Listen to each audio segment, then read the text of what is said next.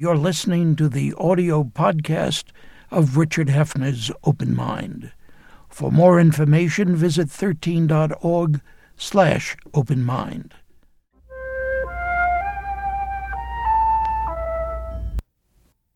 I'm Richard Hefner, your host on The Open Mind, and this is another of an occasional series of broadcast conversations prepared in cooperation with the Alfred P. Sloan Foundation on the subject of Americans working longer and our nation perhaps doing better as a result. Joining me again today in pursuing this theme of such profound social and personal significance to so many of us is the RAND Corporation's Dr. Nicole Maestas, whose work focuses on the economics of retirement, health, and disability, specifically on how longer work lives could ameliorate the economic effects of population aging. Now, 2 years ago, in addressing the Committee on Finance of the United States Senate on encouraging work at older ages, my guest said, quote, "The economic challenges posed by an aging society are significant. As the baby boomers age and retire, the ratio of non-workers to workers in the population is rising, causing society's consumption needs to outpace growth in our productive capacity, and ultimately straining Social Security and Medicare and slowing economic growth." We started our conversation from that point last time. Let's do it again today, and I would ask you, Dr. Maestas, whether other nations, developing nations, are facing the same kind of problems and the same kind of opportunities that we discussed last time.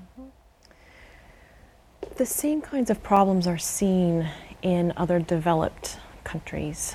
So Europe, for example, faces, in fact, in many ways, if you contrast the position of the U.S. with the position of many European countries, the U.S. actually looks pretty good. Why? Well, already we have much higher rates of employment among older workers in the U.S. than are currently seen in many European countries.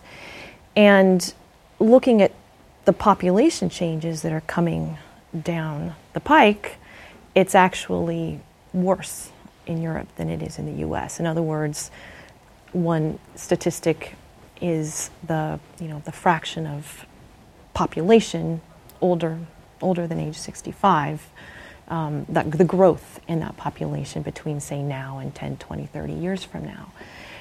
More growth in the population, in the older population in European countries than we will see here in the U.S.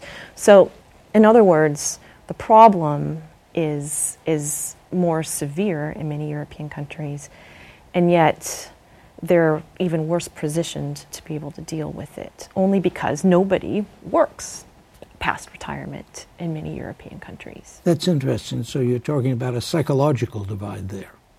Yeah, I think there is a psychological divide, but it's also very interesting.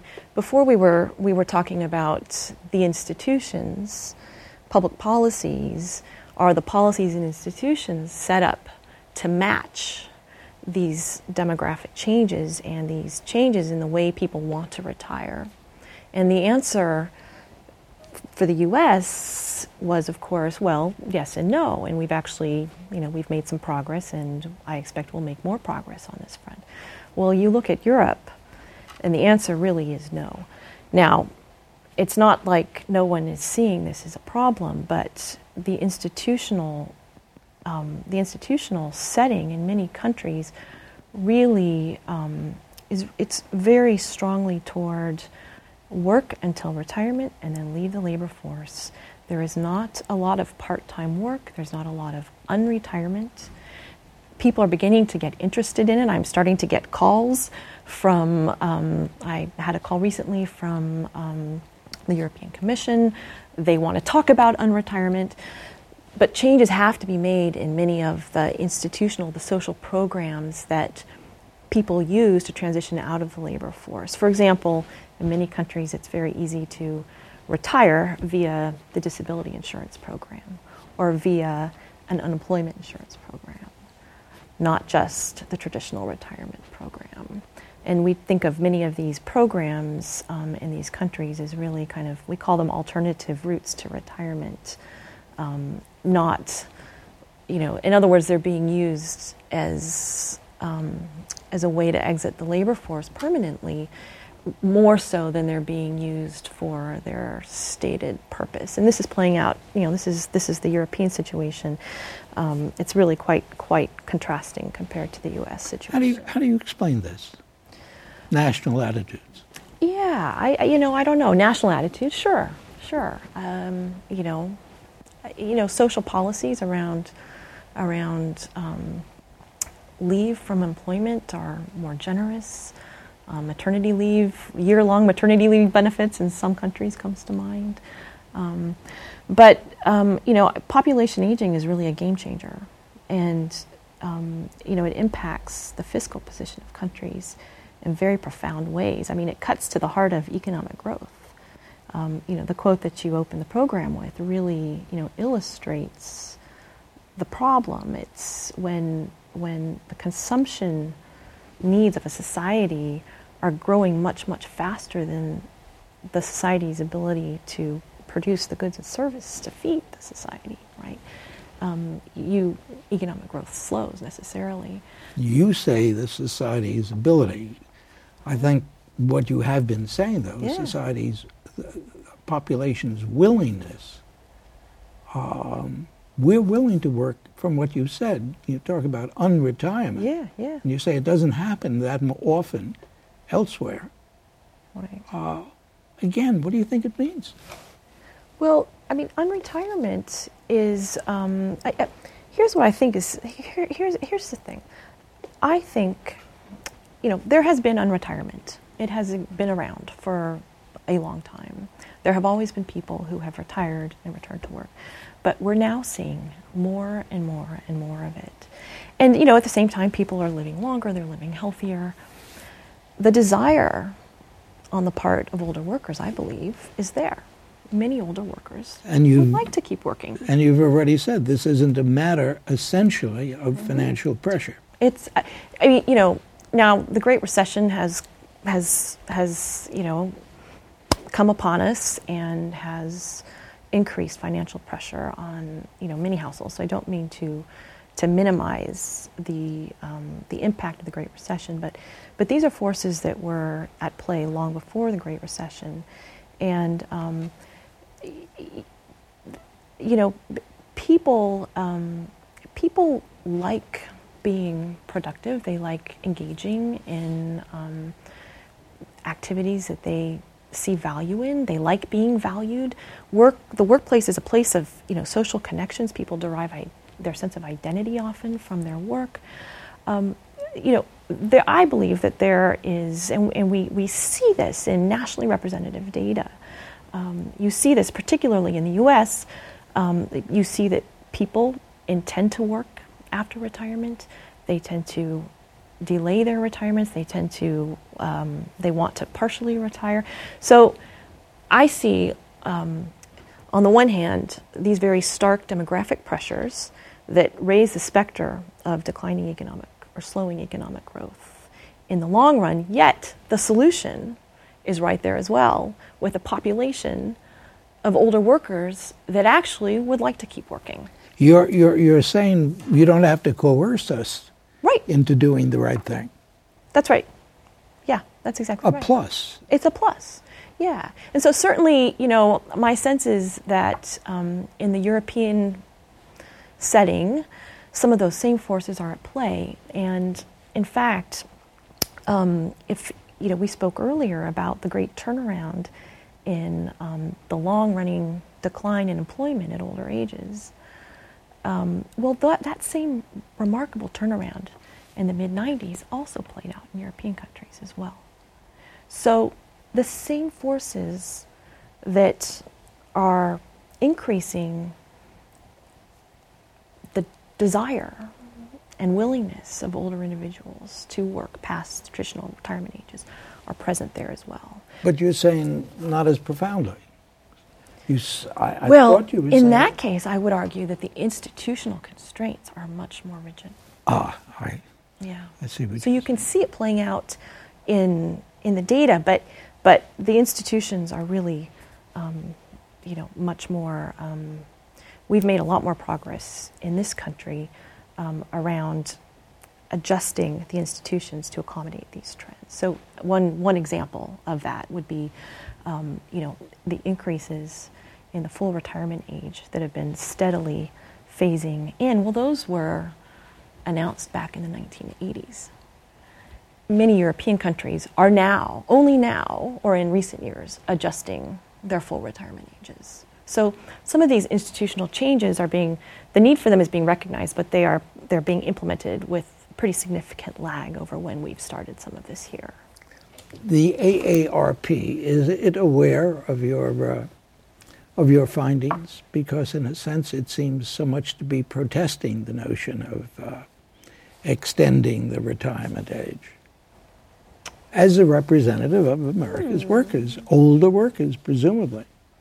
Well, I don't know about that. I will say that when I want some inspiration around what employers are devising in the way of creative strategies to keep older workers engaged and employed, I turn to AARP's website for the annual awards they give in recognition of employers' attempts to do this kind of thing.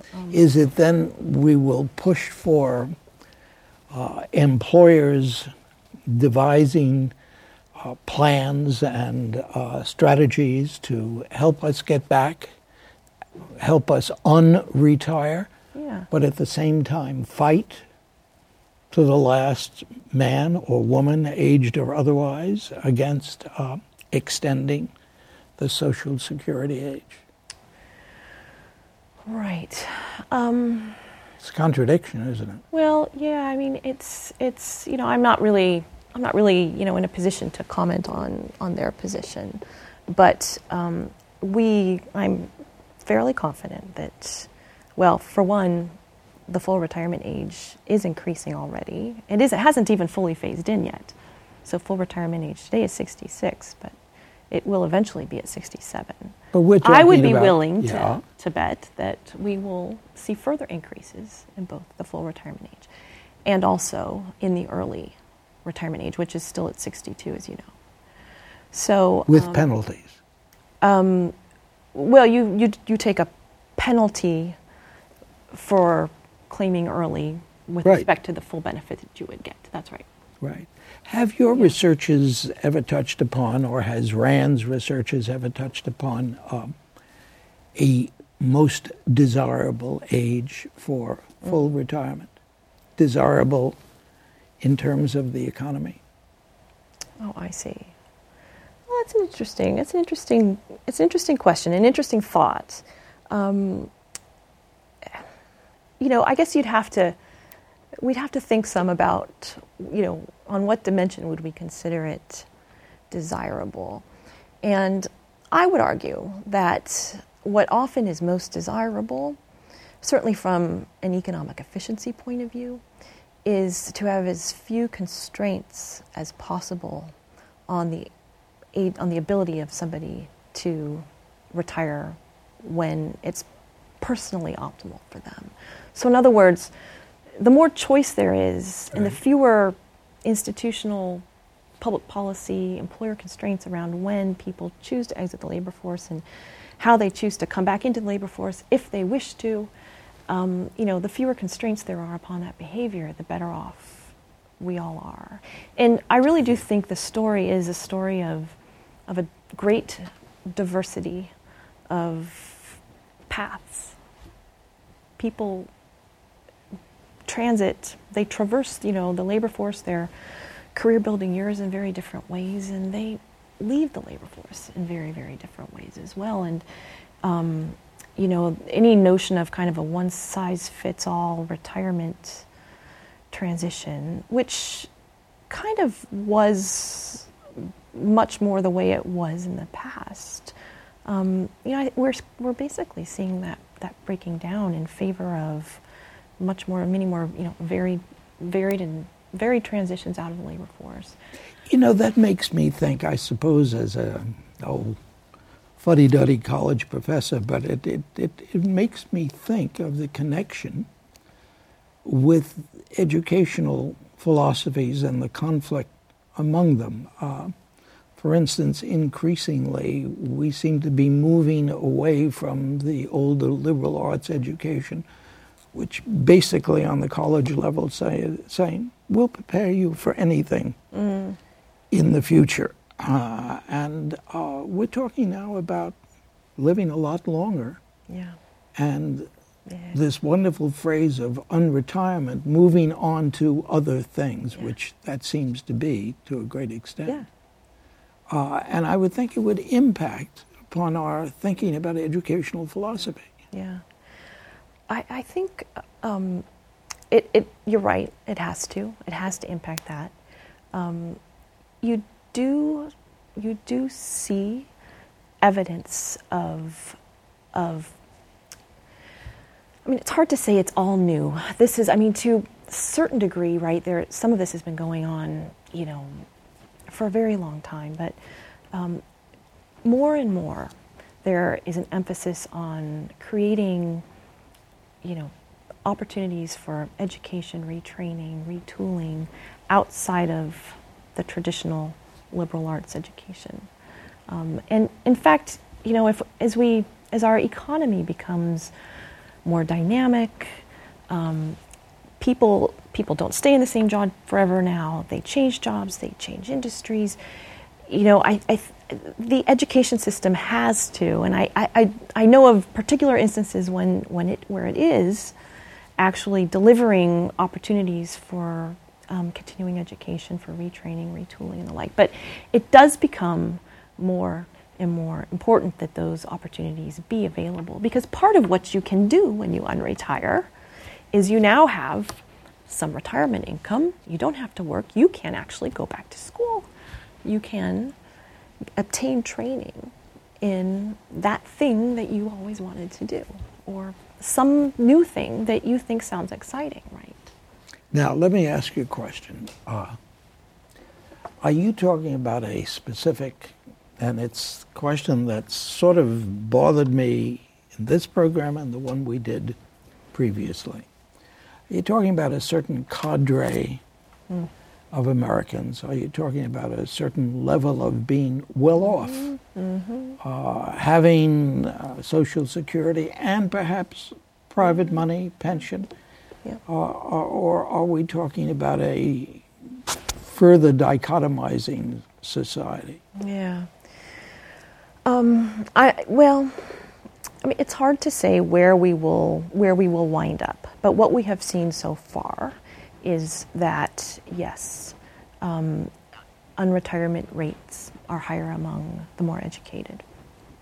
That was, in some ways, a surprise to me, because when I set out to look at this, I thought, just as everybody else who read the newspapers thought, that unretirement was a symptom of economic distress.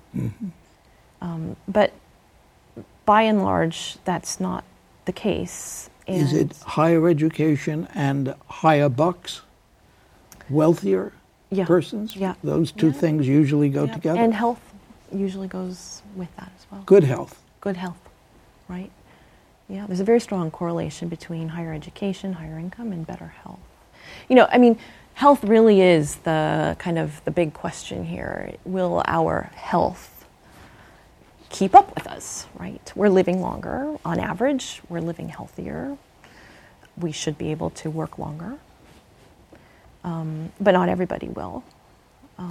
So we're back to those who have will gain more because they do take care of their health better. They are better educated. They do have more dollars in the banks. Yeah. Doesn't that scare you sometimes, what you see in the long, long future? Yeah. Well, it's not as if, I guess I'd make one distinction here. So it's not as if somebody who is less educated and has lower income and less retirement wealth would be somehow precluded from unretiring, per se. Right? Who won't have as much opportunity. Well, we are not talking about, we are really not talking about, though, high-level jobs. Okay. Right? We're talking often about service industry jobs, retail, trade, support types of positions. So, maybe, there's certainly some possibility that they might not be as competitive in the labor market for those positions as somebody who, brings a higher level of skill from their past career. But, but that is there. That is certainly there. It's not like, I think we'd be overstating the case to say that the unretirement route is closed off for them. Now, but the real concern really is health. Will their health support a longer work life? Now, health concerns all of us. It's not, again, we don't want to draw I don't want to draw too polarized a picture here, because, plenty of higher, of well-educated people suffer severe health problems.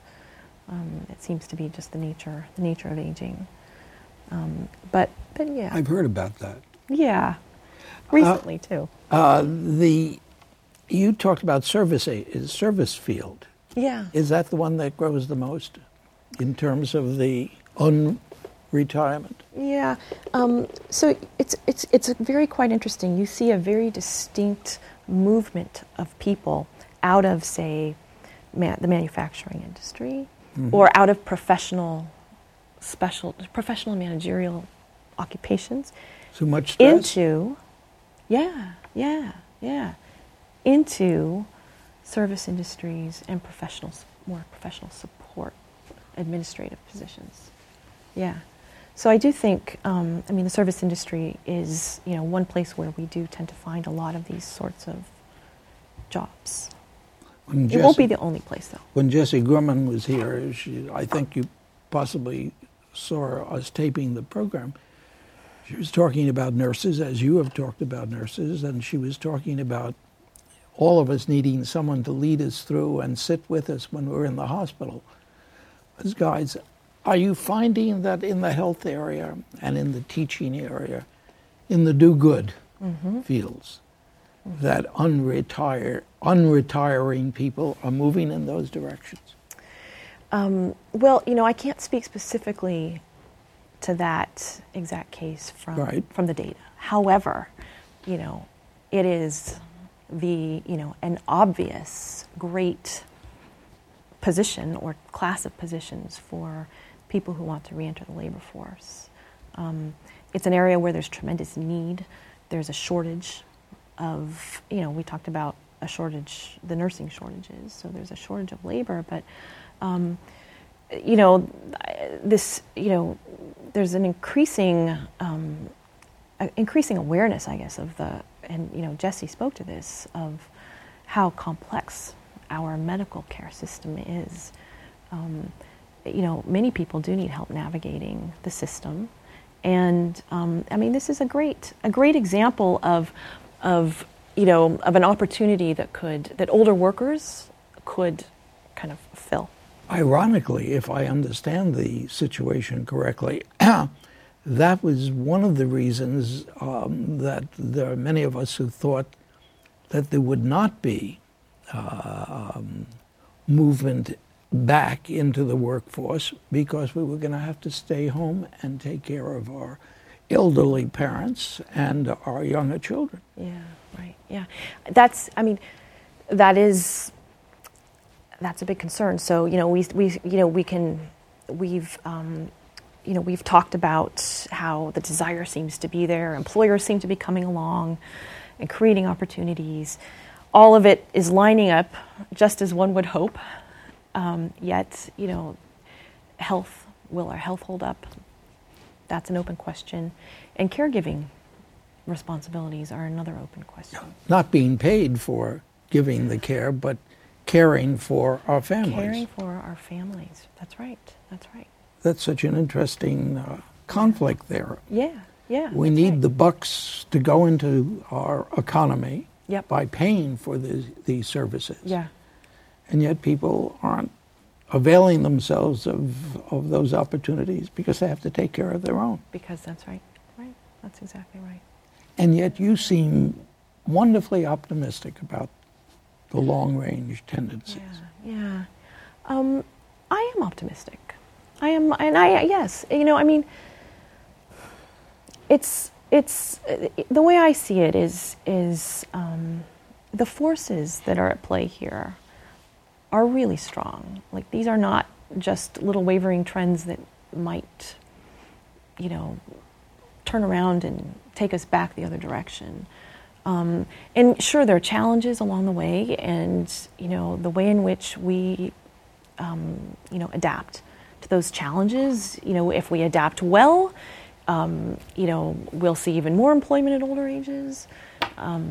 If we don't adapt so well, then it won't be quite as rosy as we're hoping. But my view is that this is where we're headed, and it's just a matter of degree. I'll take that view. It's a very positive one. And Nicole Maestas, thank you again for joining me on The Open Mind. Thank you. And thanks too to you in the audience. I hope you join us again next time. Meanwhile, as an old friend used to say, good night and good luck. And do visit the Open Mind website at 13.org/openmind